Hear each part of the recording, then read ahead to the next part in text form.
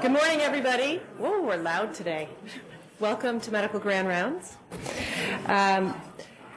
Before we start Grand Rounds today, I want to thank Auden McClure, Karen Hike, and the Cook, Eat, Learn program for bringing us another delicious and healthy breakfast, and for teaching us how to work with our patients on healthy eating.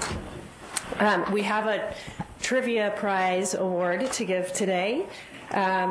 This week's theme was Healthy Plate Revisited, but the prize today, the trivia question was around last week's topic, or last session's topic, which was desserts and eating out. And the question was, name 2 strategies for eating healthfully when eating out or on the go. And we had really excellent answers from everybody today, but somehow this seems quite fitting that our winner today is Steve Bartels. His response was always order the salad, drink lots of water versus lots of alcohol, and avoid the bread, and use olive oil. So the prize today, 70% cocoa. I'm instructed that's important to say. Steve, I'll come to you. Seems easy.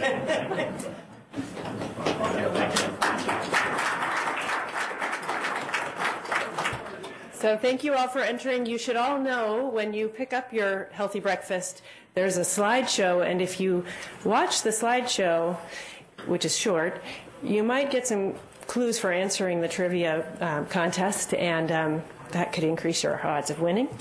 So, and the prizes are great. So, and with that, we'll move on to Medical Grand Rounds for today. Our speaker today is Richard Besdine, Dr. Richard Besdine, who has no conflicts to declare.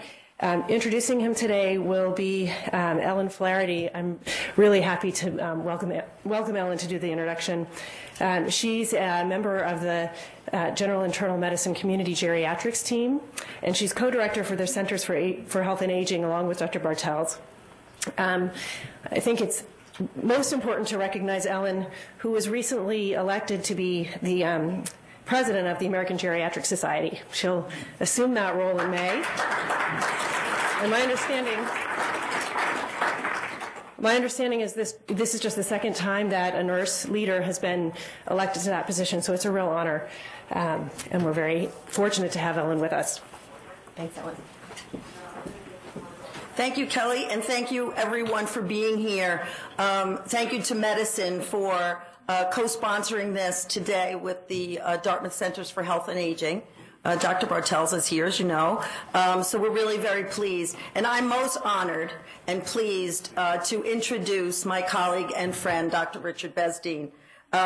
Richard insisted that I keep this very short, which I have to say is a huge challenge. Richard is a professor of medicine and director of the division. There we go. He doesn't want me to repeat anything. Let's see, what else is not up there? Well, I don't know. Maybe he has to, move down the slide a bit. Richard is also a medical director and a board member of the American Federation of Aging Research and past president of the American Geriatric Society and past chair of its board of directors. Richard was also the first chief medical officer for what is now known as CMS. And needless to say, there are many publications and many awards that I promised Richard I wouldn't share with you. But without further ado, I'd like to welcome Richard here.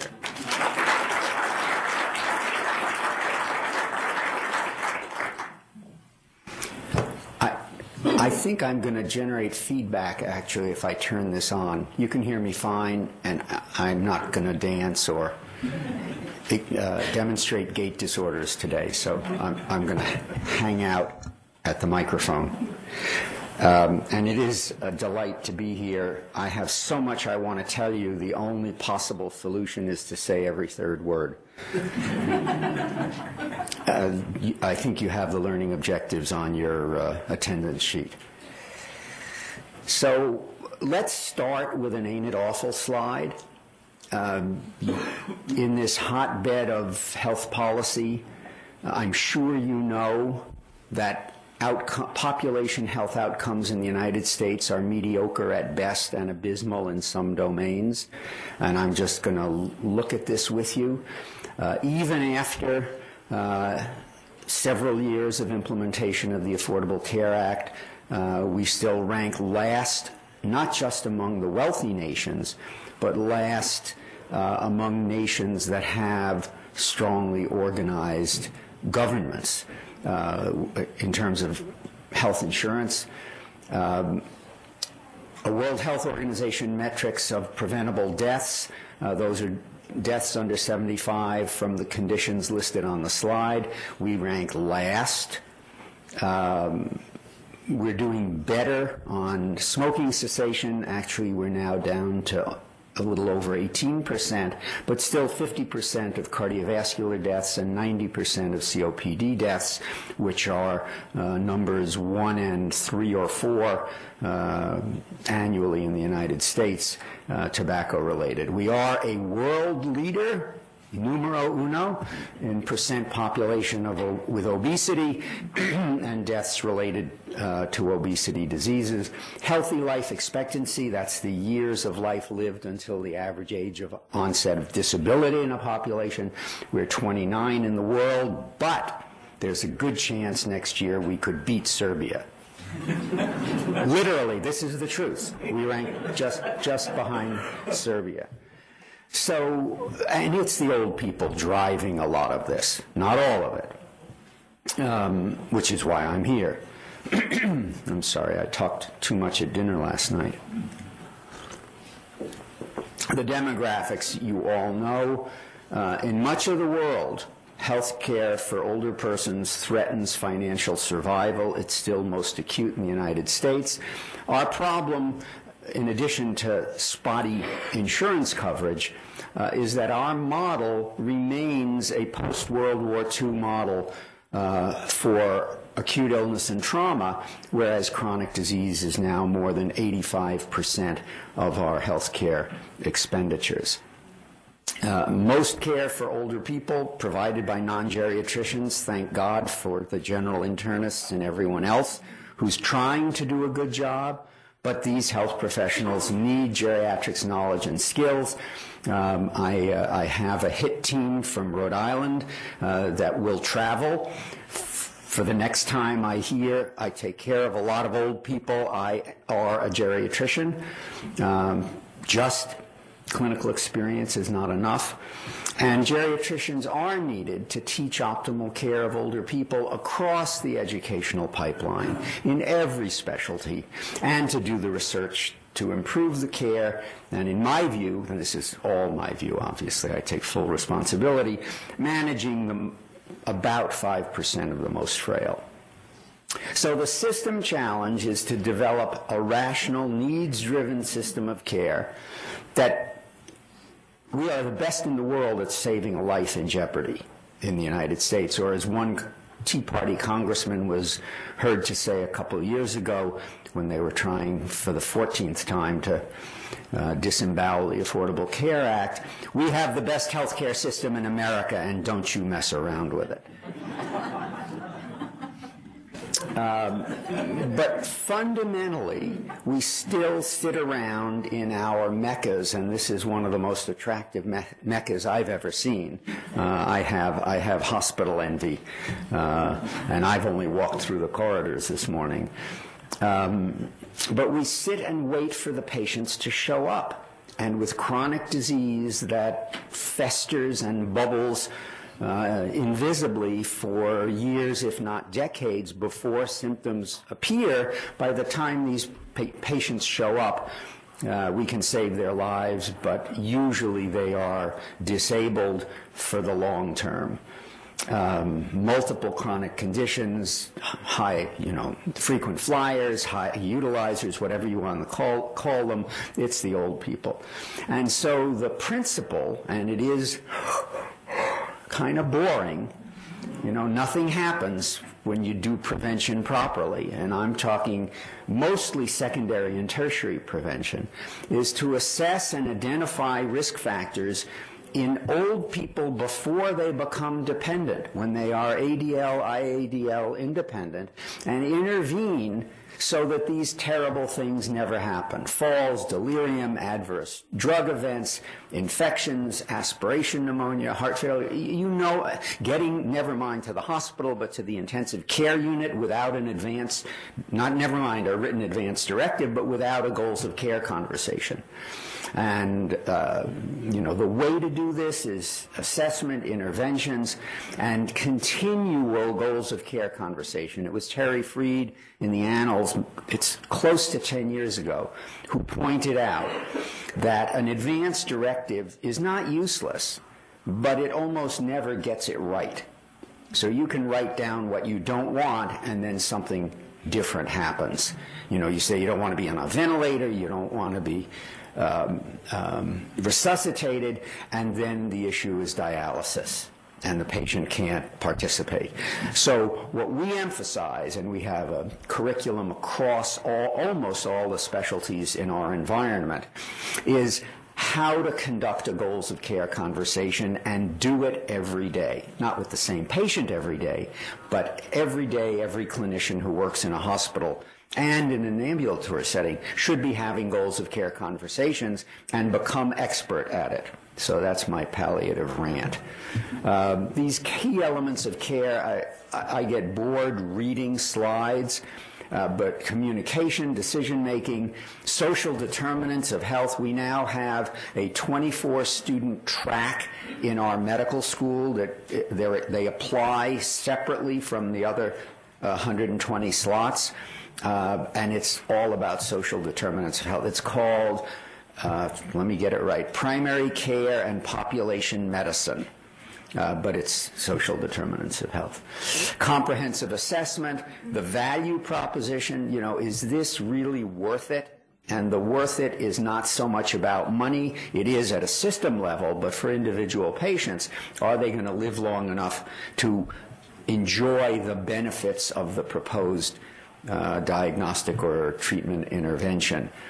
And it's where I most often am provoked to use one of my favorite analogies about patients who should not be buying green bananas don't need screening colonoscopies.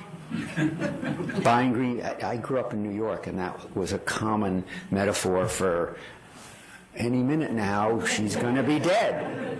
And we, you know, the key question, here I am interrupting myself, but the key question you should be asking on a daily basis if you take care of vulnerable older people, would you be surprised if she's dead in 6 months? And if you wouldn't, before you start clicking from the pick list of diagnostic or treatment options, think about that. And okay. So this comes directly from CMS in 2014 and is still their framework on dealing with multiple chronic conditions. That should be MCC, shouldn't it? Not MMC. So all of this except the two that are grayed, GREYED, grayed out, are really core geriatrics. Evidence-based models, appropriate outcomes defined at the beginning, prevent the new onset and progression of these conditions, and evaluate the models. And there's money for this. I took out the 5 other slides because these are the ones that are mostly relevant. Yes, we can afford new Medicare investments.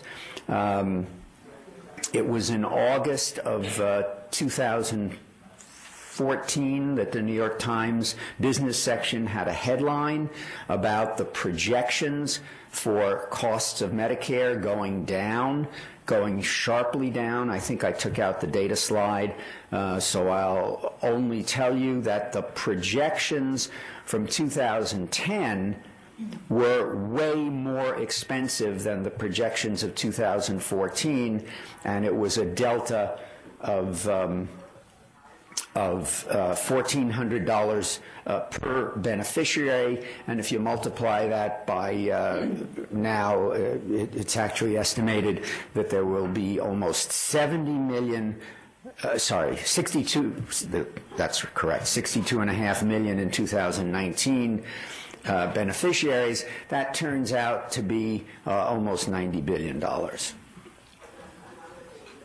So I'm going to start with my evidence-based models of care in the hospital, which is still where the most money is spent, but as scientists here pointed out now, 2 years ago, I believe, maybe it's a year and a half, although there's enormous regional variation in Medicare spending, the major contributor to that is not, to the variation, is not hospital care, it's post-acute care.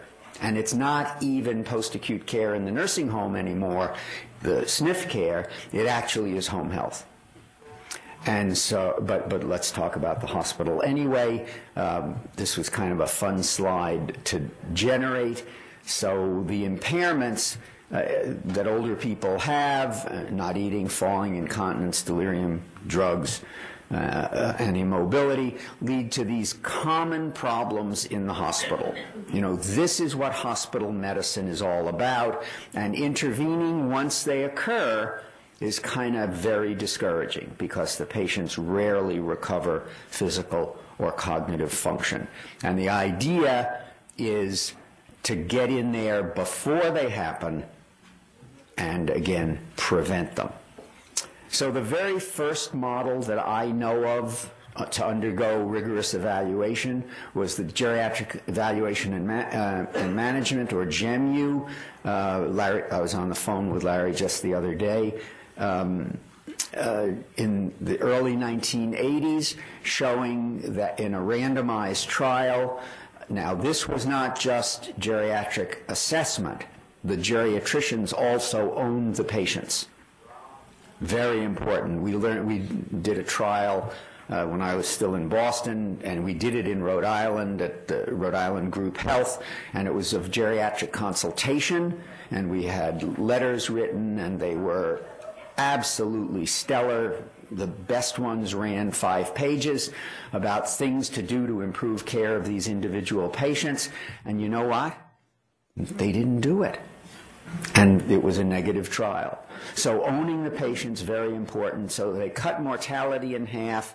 Nursing home discharges were reduced by more than 50%. Fewer hospital days, nursing home days, rehospitalizations, better physical function. You know, just everything good. That was 1984, and this is maybe an exception to my theme of these interventions being mostly ignored.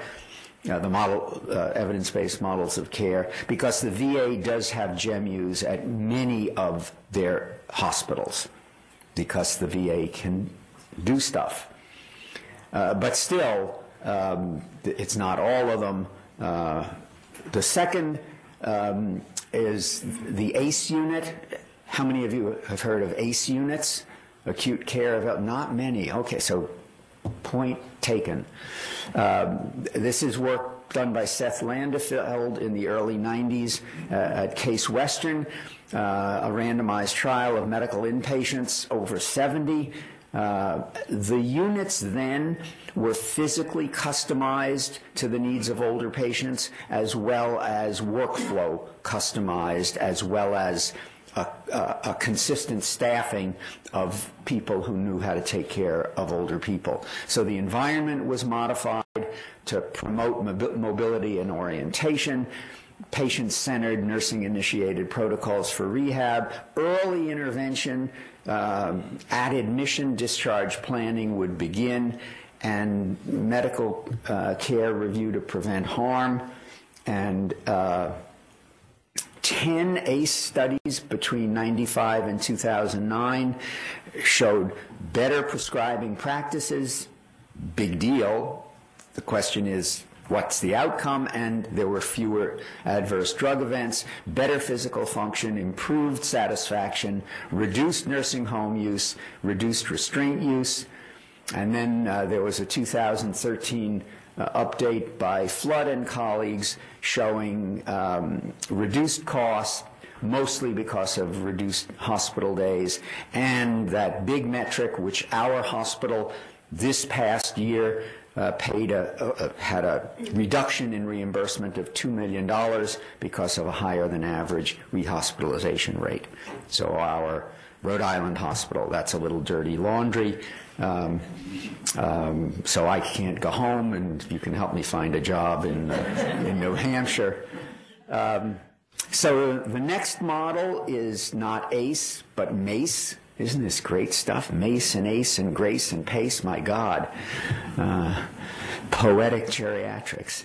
So MACE is a mobile ACE unit, so taking the principles demonstrated in ACE units over more than a decade and applying them with a team that goes around the hospital, which makes more sense. You know, hospital administrators hate dedicated beds because they lose flexibility in places that have trouble not filling the beds, have trouble finding beds for the patients. And I gather you're in that boat as well as we are. So the MACE done at Sinai, published in 2013, they showed statistically significantly fewer adverse events. By the way, all the outcomes I'm showing you are statistically valid, significant. Shorter length of stay and patient satisfaction, which is the way our physicians are being evaluated these days. Probably not here, right? And the transitions are better. So the HELP program, how many of you know about HELP? That's a little better disseminated. There probably are a couple hundred hospitals now that are using HELP. That's Sharon Inouye's intervention, Hospital Elder Life, initially to prevent delirium, but it turns out to prevent other bad stuff. And again, this is monotonous. It relies on thorough assessment, comprehensive geriatric assessment, prior to stuff happening, and it happens less. And this was the first randomized trial, published, God, it seems only yesterday, but it was 1999. Sharon showed that she could reduce incident delirium in a high-risk elderly population on medical wards at Yale New Haven Hospital by 1/3. Now, that means 2/3 still of this high-risk group got delirious, and the bad news is the ones who got delirious in spite of the intervention did not have any amelioration of their delirium. It was just as bad, just as long-lasting. So the geriatric, I'll bet a lot of you know about this movement from SAEM and the American Geriatric Society to geriatricize emergency departments. Are you doing that here? Yes? Well done. I'm not surprised. Both physical and workflow changes, the outcomes are fewer return visits, better satisfaction, higher independence in ADL, fewer not just revisits to the ED, but fewer hospitalization readmissions and increased screening. And so the intervention is kind of boring and simple.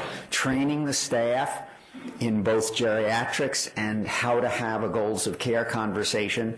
One of the things I'm still trying to get money for in our environment is to put a palliative nurse at the point of triage in the ED so that they don't get their head, chest, abdomen, and pelvis CT before the history is taken, but rather are diverted to a different physical space and a goals of care conversation occurs. Delirium coming from a nursing home over age 80, this is not complicated. And it works. So I'm going to come to my current sweetheart, which is geriatrician co-management of vulnerable elderly hospitalized patients. The principles are very clear. The geriatricians collaborate with other specialties The most common one across the United States, and there are probably now 75 places doing it where geriatricians are there places, 75 places with geriatricians? Not exactly, but I can talk about that afterwards if anybody's interested. But hip fracture patients, trauma patients, general surgery patients, neurology patients, internal medicine patients, all these patients, whatever gets them into the hospital, suffer the same catastrophes. They fall, they get delirious, they get adverse drug effects, they get pressure sores, they get infections, often catheter associated. You know, we do that. And what the geriatrician does is evaluate these patients at admission and sees them daily. And equal ownership and responsibility by the geriatrician and the specialist. The patients are seen by both with daily rounding together. The geriatrician, in addition, rounds with the nursing staff. The geriatricians write orders, kind of heresy, writing orders on surgical patients, orthopedic patients, yes. Interdisciplinary management, care coordination, shared decision-making, and the outcomes across multiple, not just U.S., but also international studies, shorter time to surgery for hip fracture, shorter length of stay, fewer cardiac complications, less delirium, infection, thromboembolism. So there's a whole bunch of references here. I've given Ellen and left on the desktop the slide set. Any of you want these, she can give them to you. My view about slides is that the more people who look at them and take ownership of the slides, the less it cost me to develop the slide set, which is why I'm blowing through them so quickly. At Brown, we now have 4 co-management programs. The hip fracture program, which has grown now to include high-risk elderly patients with other fractures. You know, you put an old lady in bed with a complex ankle fracture or cervical spine fracture, the same things happen to them. We have a collaboration with the trauma surgeons. Yes, the trauma surgeons will collaborate.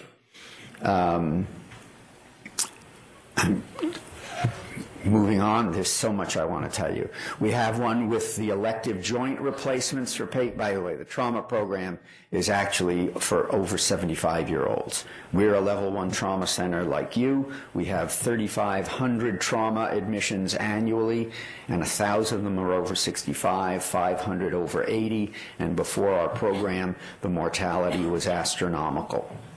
They come in with 2 ribs and a finger, and they die on the 14th hospital day. Not so much anymore.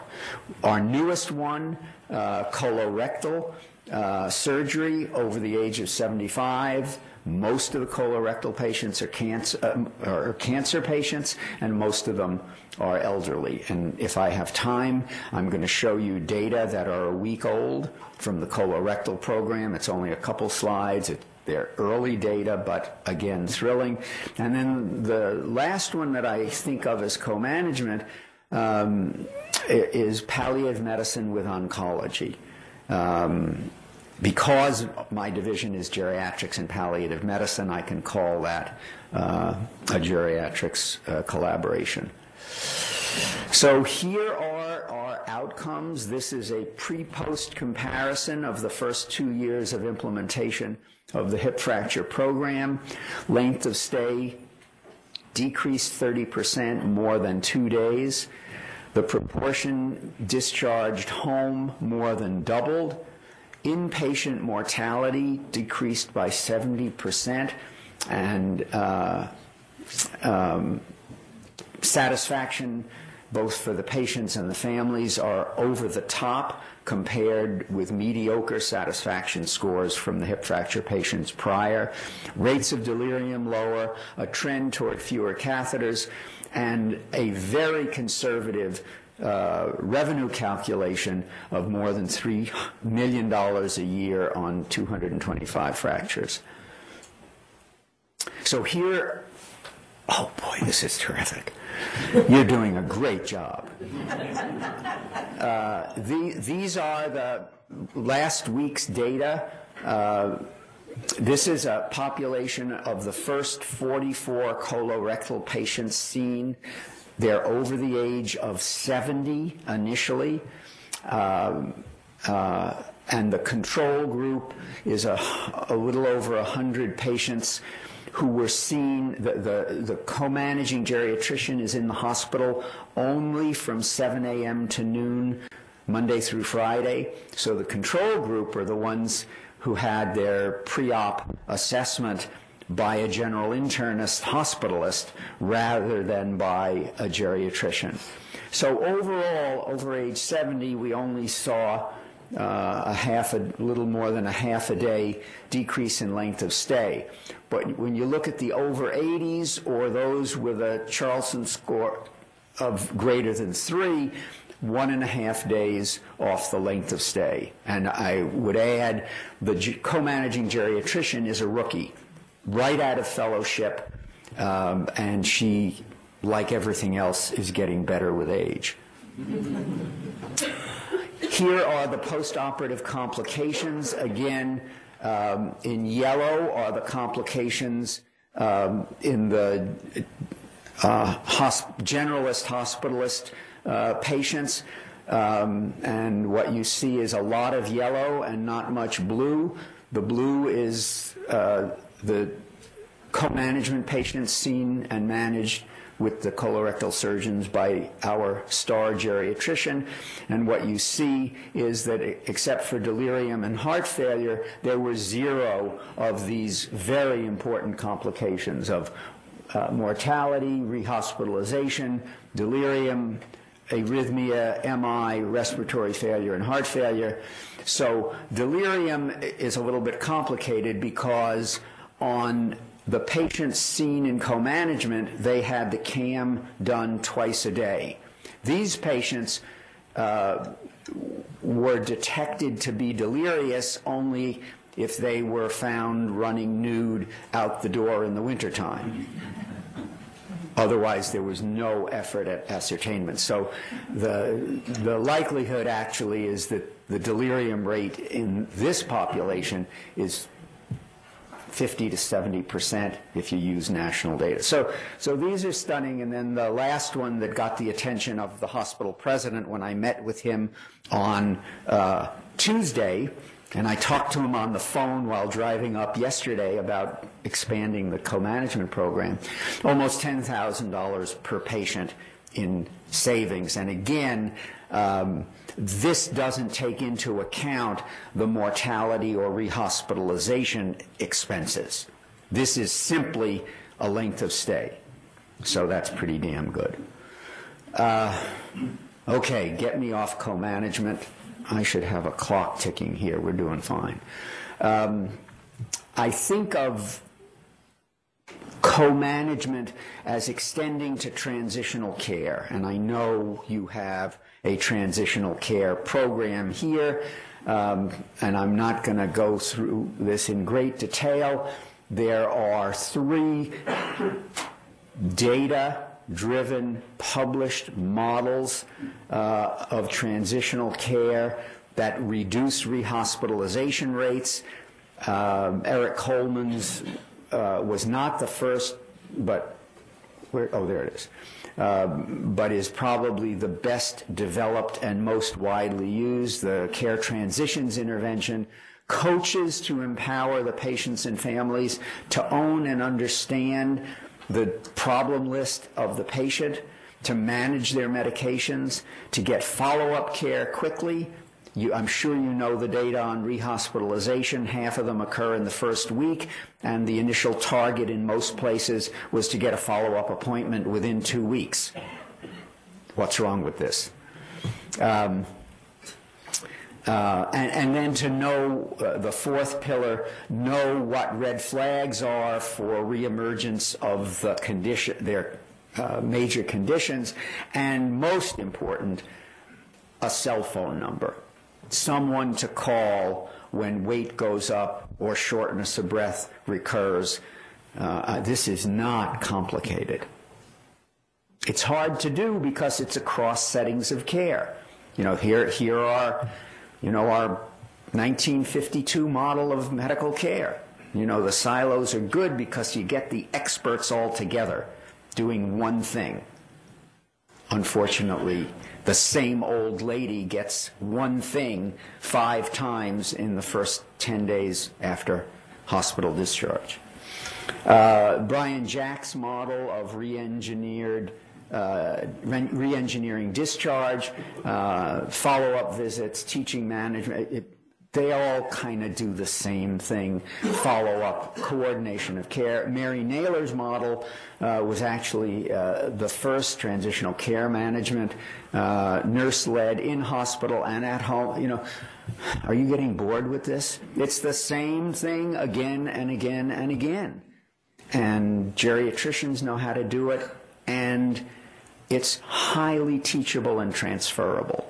If we relied on geriatricians to do this at a national level, we would have absolutely no impact on population health. This has to be a tech transfer. It's why I came here. And of course, this is the seat of some of the knowledge that needs to be transferred. And then there are a ton of either published or ad hoc, unique to the institution, hybrid models of transitional care. I'm going to skip that. So this is the fun stuff. So if this is so damn good, why isn't everybody doing it? Why did the Hartford Foundation just give me a 1-year, $400,000 planning grant to disseminate and market the hip fracture intervention? It's published. People say it's 17 years from publication to implementation. Well, some of this stuff is 25 years old. We failed the 17-year test. So the barriers with very shorthand potential remedies in parentheses, financial difficulty in the health. We don't have a nickel to invest. We can't give you another palliative care slot for fellowship. I know the palliative care fellows save us $500,000 a year, but we're 100 positions over the cap already. That's what I heard a couple weeks ago. Of course, it was the 11th time I heard it, but I keep, you have to be persistent. So the remedy for financial difficulty in the health system is, in fact, these are circumstances in which you have to spend your way out of deficit. And part of our intervention for the hip fracture model is a generic business plan demonstrating gain from the model of care, but also tailored to the environment that is considering adoption. Shortage of geriatricians. There aren't enough geriatricians in America to take care of 2% of the aging population, which continues to grow every day, and the number of geriatricians doesn't. The number of geriatricians has actually gone down over the past 10 and 5 years. So reassigning receptive generalists who are eager to increase their skills in managing older patients, specifically recruiting people to these very exciting roles that are being funded in hospitals. Hospitals are buying this stuff. Not enough, but they get it, and in our own environment, our hospital loses money. How can an academic hospital lose money? We're the only game in town. Well, there are other hospitals in Rhode Island, but they manage. So getting the hospital to front the cost of these co-management and other models is a teachable skill. The arguments are strong, but recruiting and retraining, again, people who are eager to do this, and when there's a salary behind it and an exciting evidence base, I think that the general medicine community is very recruitable. A third is skepticism. Yeah, well, it works up in Providence, but here in, substitute any really large city, it won't work here. Well, it will work, and we actually have now 50 places of the 100 that the implementation grant says it will do, and we have a 3-year follow-on proposal that will be considered in the spring by the Hartford Foundation. Inertia, that's a huge barrier. Identifying local champions, system-wide grand rounds, local consultation. And then there are clinical leaders who don't want to buy this. You're going to put a geriatrician on my hip fracture floor writing orders? Fortunately, our experience was exactly the opposite. That was our first co-management program. It's a great story. Our chair of orthopedics, Mike Ehrlich, who is legendary, one of the strongest academic programs in the country, accosted me in the parking lot of Rhode Island Hospital at 6:30 one dark, freezing well, maybe not by your standards, but by Rhode Island standards, it was really cold. It was certainly below freezing. Came over in his inimitable way, and he said, "Hey, Dean," I was dean of the medical school, 2002 to 2005. So it was in 2008. And he said, "We have the best infection rate, meaning lowest, in our hip fracture patients in the country, but our mortality is too high." What I said then is, "So you want help to not kill so many old ladies?" And he said, "Yes." And that's how the program started. And he went to the CEO and committed $50,000 of his own funds to get the program started. So everybody needs an angel. I'm sure you have some around here. I think we have an evidence base that we may not need Mike Ehrlichs in every one of the specialties around the country. And resistance is becoming less common. So this is the practice change strategy. Eric Coleman, again, with the help of the Hartford Foundation, has the practice change fellowships and more practice change strategies implemented at many, many places. Are any of you familiar with it? I know Ellen is. Nobody else? We have someone here, actually, who has gone through the program. I don't know if it's here. Steve Luke. Well, he didn't need to be. He's out changing. Yeah, right. But it's a set of strategies. Yeah, obviously a business plan, a toolkit with assessment, order, and management sets, nursing protocols. It was only last year that we got the CAM implemented on our medical service. Routinely that the nurses do, the CAM, the Confusion Assessment Method for the Detection of Delirium. Sharon Inouye developed that. Having, obviously, education programs for the residents and staff. Having an elevator conversation. If you want to sell something, sit down and write the elevator conversation. 2 minutes. If you can't make clear your idea in 2 minutes, you don't understand it. Have it ready and have everyone who's going to be doing the selling prepared. And then negotiating access to a senior executive in the health system. We're blessed at Brown. John Murphy is our Executive Vice President for Physician Affairs. He followed me by 2 years as President of AGS. So actually the bar is higher for us, but that's okay because we have a lot of data. So the way you do it if you don't have a friend at court, the way we do, colleague-to-colleague communication by a leader in a health system with successful implementation of the model. These guys in the University Health System Consortium in UHC love telling each other about good stuff.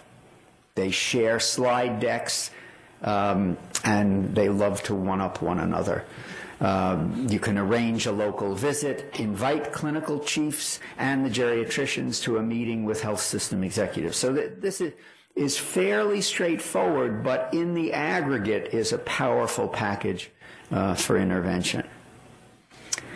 So this is the future of the field. There's no question, and I've lived through it. I declared for geriatrics in 1972. I'll bet there are many people in the room who weren't born yet. I had to go to Europe to train and came back to my faculty job at Harvard in immunology and infectious disease, determined to build an American program. We did. And since that day, I have documented the slings and arrows and slurs hurled at the field and at individual geriatricians. So one solution for the trouble with identity and respect, it may well be the dissemination of these evidence-based models of care. Demonstrate the value to the health systems and the patients rather than starting with our colleagues. Actually, our colleagues at home are very receptive now. Priority 1 from 2 Hartford Foundation-funded geriatrics leadership planning processes in 2013, and I participated in both, was the dissemination of evidence-based models of geriatrics care. So this slide set has been in evolution since 2012. These 9 models, I've talked about not all of them, but many of them, and there's the ACE, MACE, PACE, GRACE. We need one more for a basketball team. And co-management, I've talked about. Do I have another slide? That's it. Look at that. Under budget, on time. So I'd love, this is the fun part for me, to have questions or comments from you. And thanks for being attentive and laughing in the right places.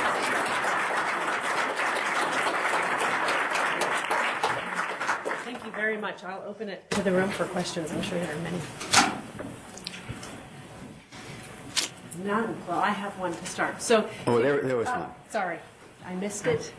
One of the changes that we've all seen after the Rubinstein trial in 1984 is the loss of continuity from the outpatient to inpatient setting. If I'm remembering the article well enough, it depended on that knowledge of the patient. So that loss of continuity is now ubiquitous. And I'm wondering if you could comment on the benefits versus the losses of the switch from outpatient management to hospitalist management. So that's all about transitions of care.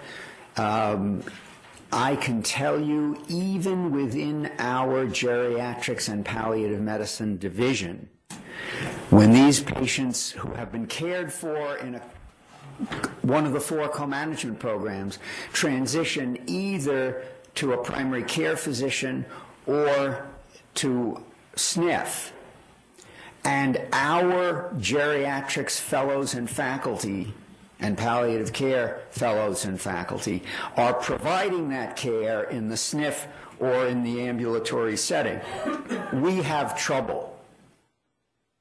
And, talk about reinventing the wheel. We had to put in an additional process for the transitions to ensure the adequate communication from one setting to the other, and it literally would be from one of our faculty to one of our former fellows whom that faculty member mentored.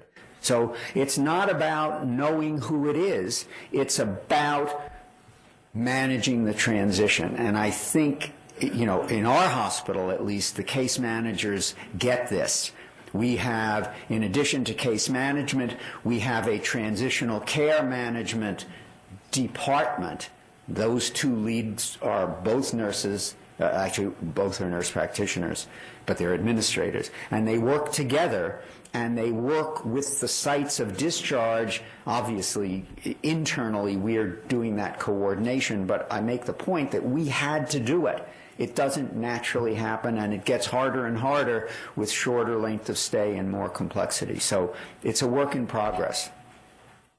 I wonder if you would consider the following paradox, that with training more and more geriatricians to do primary care, that primary care physicians, people in the community, are letting that knowledge go, that in fact they're becoming less serious about the critical stuff that they should know about taking care of more and more older people, and that this paradox may be self-perpetuating.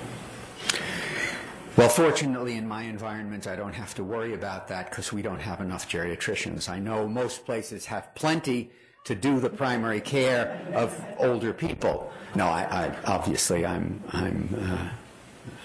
making a joke.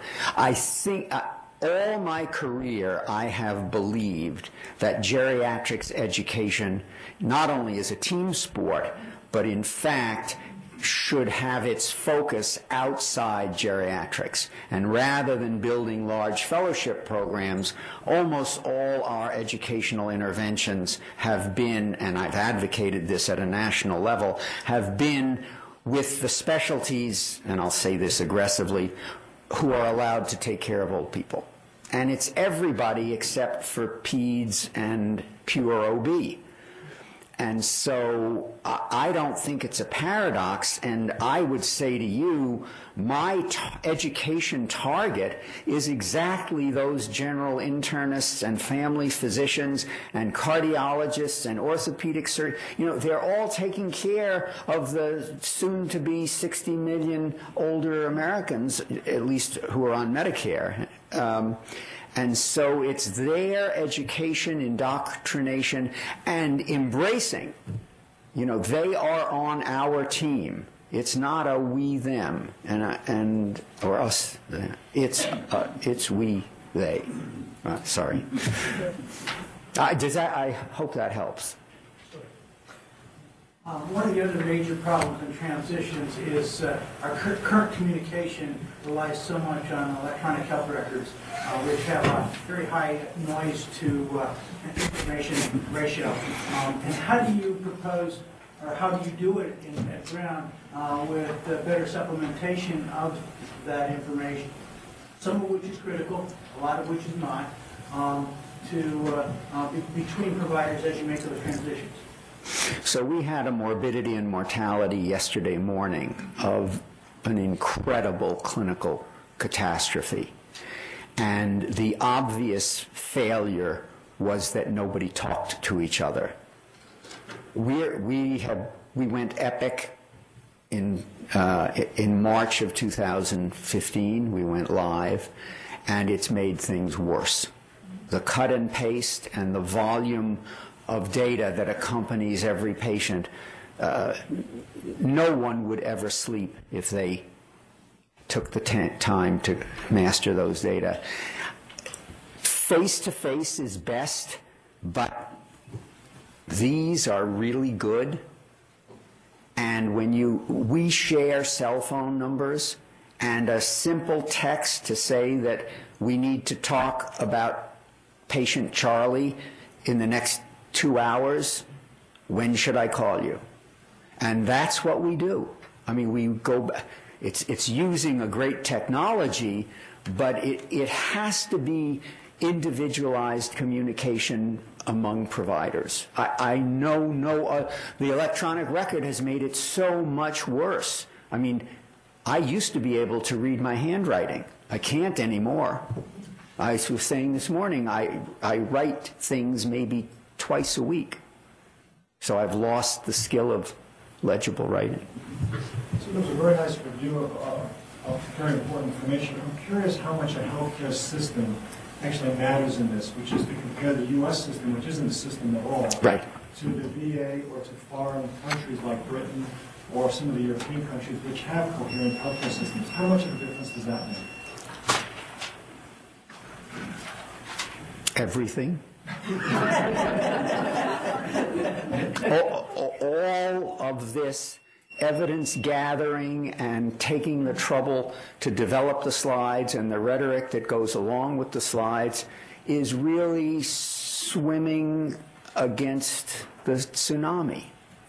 You know, if we had a system of care, system means based on a needs assessment and interventions appropriate to the identified needs, we wouldn't have to do, I wouldn't have to do all this. You know, I could retire to my squash career and, you know, never touch another old person.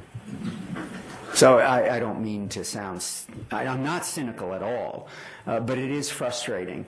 And all I can say is the Affordable Care Act is a baby step in the right direction. And if we have, never mind, stop. I know this is an issue that Ellen has thought about as well. As a former general internist, I grandfathered into geriatric practice in my mid-career. Bless you. And so I have a couple of questions. That's no longer available to general primary care physicians. Correct. And by the way, I think that's a mistake, and have been advocating, and there is a program of advocacy and a group working within the AGS on exactly that issue, but probably to no avail.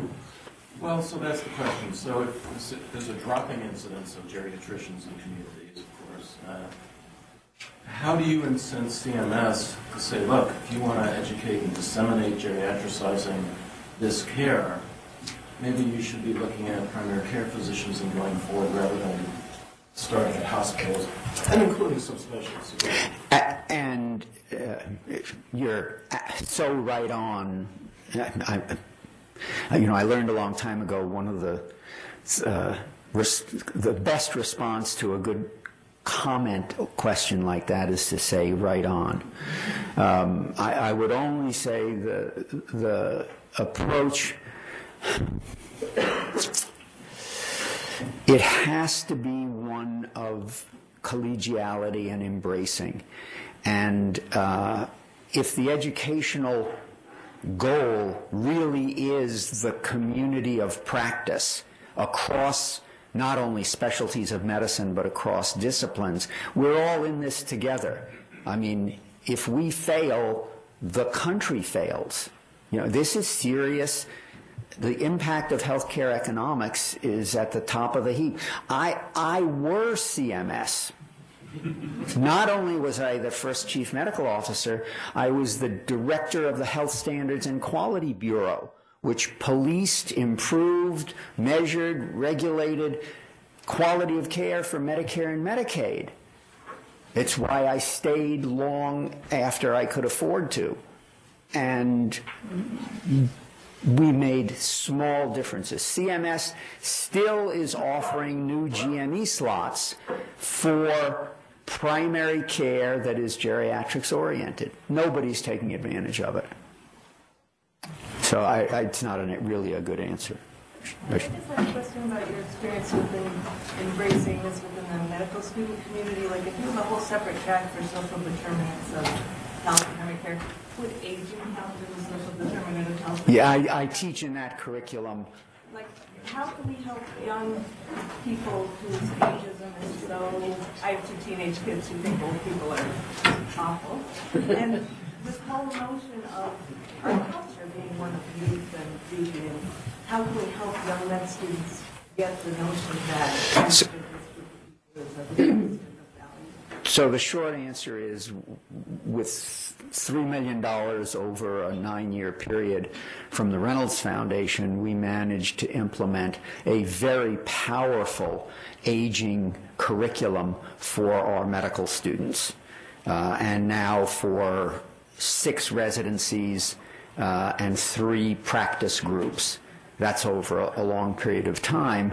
And our approach has always been consistent with my view about educating broadly, has been an integrative one. Rather than capturing a 2-week geriatrics elective in the 4th year, we've integrated adequate aging-related content in every one of the first 2 years' courses. It didn't hurt that when I wrote that grant, I was exiting the dean's office and launched a curriculum redesign, and I said to the Reynolds Foundation, and we did it, with the redesign, we marched along with adequate aging content, sometimes no more than 5 minutes in a particular curriculum segment, but we did it. And we evaluated it. and counted it so that we have 80 identifiable hours in the first 2 years of medical school. And none of it is segregated. It's all integrated. So we're at the end of our hour. Thank you very much again for coming. I hope you'll stay and answer additional questions if people have them. I'd love to. And thank you for giving us a talk that not only framed the problem, but also some solutions. We hope. Thank you so much.